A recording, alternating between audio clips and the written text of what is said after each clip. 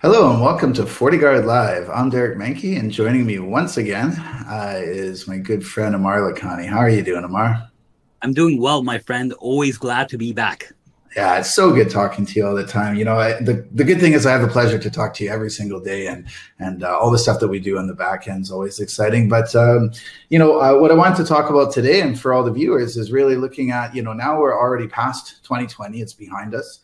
But we're in full swing for 2021, and looking at kind of recapping the second half of 2020. It was a crazy year, obviously. We've talked about this on a lot of the episodes in the past, but looking at the data that we're showing, specifically with ransomware, we saw a specific rise in ransomware. We've seen this trend before, but it's a bit concerning because in the month of December, we saw a seven-fold increase, 7 times increase in all ransomware activity. And ransomware, as we know, is one of the most devastating threats to the industry. It can cripple brands, it can cripple organizations. There's millions and millions of dollars of revenue loss. In fact, the average cost of a data breach in the U.S. now has shot up to over $8 million U.S. And ransomware is certainly ransomware and ransom techniques is the culprit here. So what are you seeing out there with ransom? Well, Derek, you're absolutely right. Ransomware, a big increase. You know what's really surprising me is just the average number of payouts, the average payout percentage or price is all increasing in ransomware. For years we've been telling people, don't pay the ransom, stay away from ransomware, rely on your backups. It seems like that's not really working because attackers are obviously becoming very successful. They understand that they're successful. So we're seeing more ransomware. We're seeing the asking price for the ransom higher, and we're seeing just a lot more techniques being used in ransomware. Yeah, and that's right. It is unfortunate. It's certainly is helping to fuel cybercrime, in my opinion, as well too. That's something that we need to, when I say we, I mean the industry needs to get better at, and that's obviously why we do a lot of this collaboration industry to fight cybercrime. The other thing that I'm seeing, I think we touched on this before, but we're really seeing this now, is that looking back in 2020, COVID was obviously dominant, right? And we talked about the fact that cyber criminals were able to ride that wave, the fear, capture that fear, ride on the COVID-19 lures for phishing lures, for all the different themes and flavors that came with it. That lasted a long time. So they didn't need a lot of different types, other delivery vehicles, other techniques, or other malware families didn't thrive too much at the start of the year. It was really a MOTET, which was dominant. But as we talked about, there was a great takedown on that. But now what we're seeing, of course, is that there's a bigger spread. It's really the breadth and depth, the sophistication that's rising here. So it's not just a MOTET, but we're seeing there was other ransomware families that really started to rise in activity. eGregor, Ryuk, Ragnalocker, which is also, speaking of sophistication, now instead of just holding data for ransom, these are full out extortion and blackmail techniques, right? Not only have we seen ransomware, blackmail, or extortion techniques, we're seeing that spread to like other types of attacks, like denial of service attacks with a ransomware component, a lot of ransomware components and other types of attacks. Malware itself is almost becoming like a content delivery network where malware itself, even old malware that people kind of forgot about, is now being packaged as a delivery system for new malware. So it's usually an older botnet, and that botnet eventually delivers a newer type of ransomware or a newer type of Trojan or a newer type of exploit kit. Yeah, exactly. In fact, that's something we saw was content man. This is not new, but we continue to see, just as a reminder, content management systems themselves, file managers, PHP modules. These things are still under attack. We talked about that work from home environment before, where a lot of these systems are now accessed remotely, and of course, if they can be targeted by attackers, that can also be used as a distribution, basically a launch pad for attackers. I think you made a good point when you said PHP. I tell a lot of people that one of the major attack families I see is attacks against the PHP technology. And they're like, well, what do you mean by that? And I'm always telling them, you have to remember a lot of these websites, a lot of CMS systems, they use plugins, and most of those plugins are in PHP systems. So the individual attacks against plugins, against websites, against CMS systems, drive-by downloads, they may have a PHP component. And that's why we're we're seeing like such a kind of a big attack surface against PHP type technology.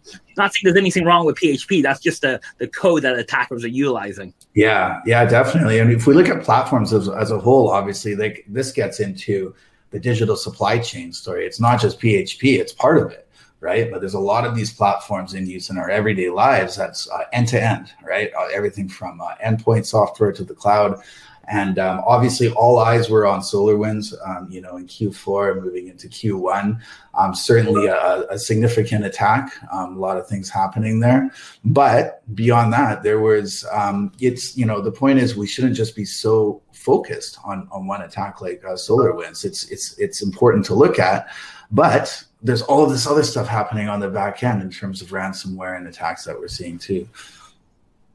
No, Derek, once again, a great point. Like, instead of just looking at one component, it used to be just 10 years ago. Remember, people just looked at attacks on the PC, right? And nothing else. And then we started looking at mobile attacks. Today, that's even expanded over to IoT attacks.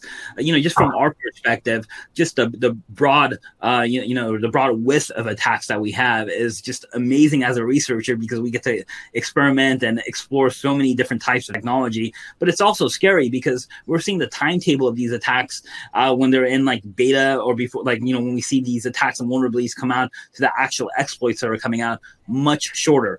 What that means is that attackers are finding vulnerabilities and they're basically weaponizing them at a much faster rate. And we're seeing that normally faster than the traditional PC attacks, because I think that takes a long time, right? When you're exploiting a kernel, when you're looking for a buffer overflow, you have to really know what you're doing and really understand the platform and the attack. With other types of devices like IoT devices, there's so many of them out there right now, and they all have different ways of handling security. The baseline is so vastly different. There's a lot of opportunity for attackers to go after those types of devices. Yeah, absolutely. So let's talk about IoT in a second. What I also like to on the supply chain theme. Again, people are always focused on the attack surface and what's happening from a defender's point of view, and it's important to look at that whole ecosystem. But it's always beneficial to think of this, and I know you do this every day, Amar. Think about this in the eyes of an attacker.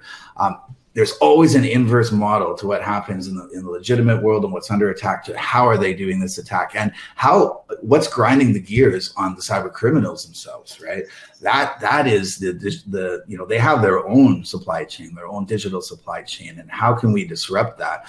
There's been some great wins on this, so I just wanted to call that out. Is that there's strategic ways to fight back against cybercrime. FortiGuard Labs has involved in this quite heavily in the industry through our work, obviously with Cyber Threat Alliance, with Interpol and Gateway, and other partnerships through National Computer Emergency Response Teams, as an example.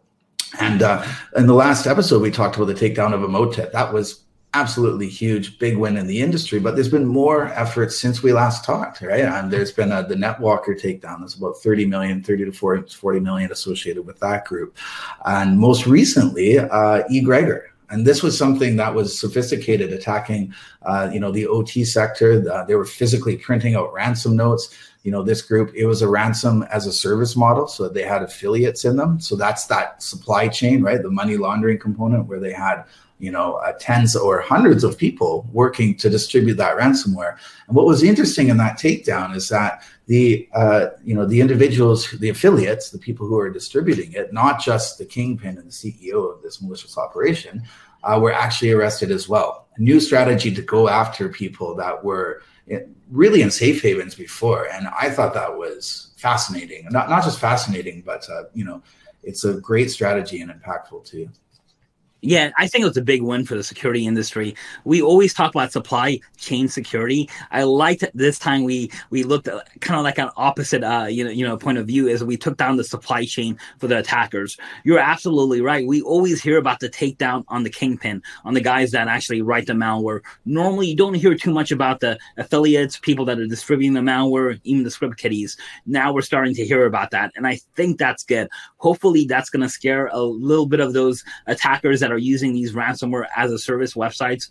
eGregor, obviously ransomware as a service, that's what it was known for. People used to basically buy or rent that ransomware out.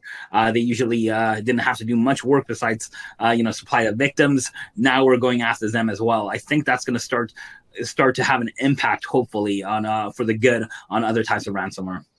Yeah, it sends a strong message back against cyber criminals or would-be cyber criminals who are thinking of signing up because they think, well, I'm not going to be the kingpin of this operation, so therefore I'm safe, right? Law enforcement's not going to come after me. The cybersecurity vendors are not going to look at me. That's not the case. We do that in our playbooks. We're working on attribution cases. We're working on doing a lot of contextual intelligence, which also maps, this element of cybercrime too. So that's why it's definitely important. Some of the other things that we highlighted were, and this again is, I think, just good reinforcement, is that we can't let our guard down now. We've moved in 2020, we've moved to this, the home branch office now, right? It's really like a distributed branch architecture. How do we secure that? There's been a lot of discussion around that. But it is a reality still, and I think that's here to stay for a while, in especially in its current form. And we're seeing attackers leverage that fully, right? I mean, they're right in the crosshair. Attackers, the number one platforms we're seeing attacked are, things like Microsoft Documents as an example. Also these PHP, on the server side, these content management systems that we're talking about. Those are all things that people interact from home now, or really the work from anywhere environment they're interacting with on a daily basis. They continue to be targets and favored vehicles for attackers, right? Yeah, so we're definitely seeing targets, malware distributed in files, right? And documents and files. That's always been a big thing, probably even more so now because a lot of people are using documents. We're seeing malware targeting, for a while, like home-based routers, home-based internet edge devices. That's maybe where some of the PHP, some of the other attacks, HTML attacks are coming from as well, because they're targeting the web browsers or the management systems on those sites as well. But home users, for now and probably for a long time, are going to be a target because that is the new branch, as you said. That's going to be the new target. And we're kind of in a catch-up phase in the industry on how to make sure we provide the same type of security as we did in a real office or in a more traditional, not a real office, a more traditional office. And, as organizations look at technologies like SD-WAN and other types of home routers or enterprise routers and how to secure the home users, I think there's a little bit of a catch-up, and attackers know that. So they're going to use that opportunity to attack the home users or the home branch office, as you said. Yeah, absolutely. And it's you mentioned the IoT platform. So Mirai itself, we saw a declining activity in Mirai, but now we're actually starting to see, I think we're starting to see others take its place, right? Like the IoT platforms themselves are going to continue to be used. I think that's a level of sophistication that we're seeing too, right? And we talked about TrickBot before, going to command and control through IoT devices. Just because there's so many of them, and it's also makes them more resilient. So I think the theme is we're still going to see IoT as a large threat moving forward this year too. Right. The decline of Mirai actually scares me a little bit, because what it tells me is that now attackers are moving on to more complicated and sophisticated attacks against IoT systems. Mirai, although a game changer when it came out, is really simple compared to, some of the concepts that we're seeing today. And, if we don't even look at like active malware, we start like talking about what we're seeing in message boards, on hacker forums, on places like where attackers are talking theoretical discussions. There is a lot of theoretical discussions around sophisticated attacks on IoT devices, and that is scary. I mean, someone is trying to go from theoretical to actual real attacks. Yeah, and as we know, these are some of the most prone devices. You mentioned the consumer grade routers that are being attacked on everything from DVRs. These are all charted, right? That we see in the top 10 attacks. So it's real. And yeah, you're right. It's just a matter of time, I think, before more and more Mirai-like families. There have been some in the past, but I really think that breadth and depth is going to expand. And it's, we've seen some, HEH botnet was one of them. That was a peer-to-peer based. The first early indicators of Swarm, you've heard me talk about Swarm a lot before, but that's really where it's moving towards, this more strength in numbers, peer-to-peer mesh network topology for IoT botnets. And I really think we're going to see more activity this year. Yeah, what I'm really afraid of is that I'm going to be like really judged poorly by the hackers that get into my IoT devices, because they're going to see how much like I order food from the outside and the home delivery and stuff like that, and they're like, man, this guy just needs to cook a lot more at home. There's an app for that, Amar. There is. Or two, I'm not sure. Anyway, yeah, so all good stuff. Thanks so much for the conversation. It's always great speaking with you. There's always a lot to cover, but I think we hit some of the main points. So I really look forward to our next conversation. Thanks for joining me again, Amar. Hey, thank you again. This is Derek Manky with FortiGuard Live signing off.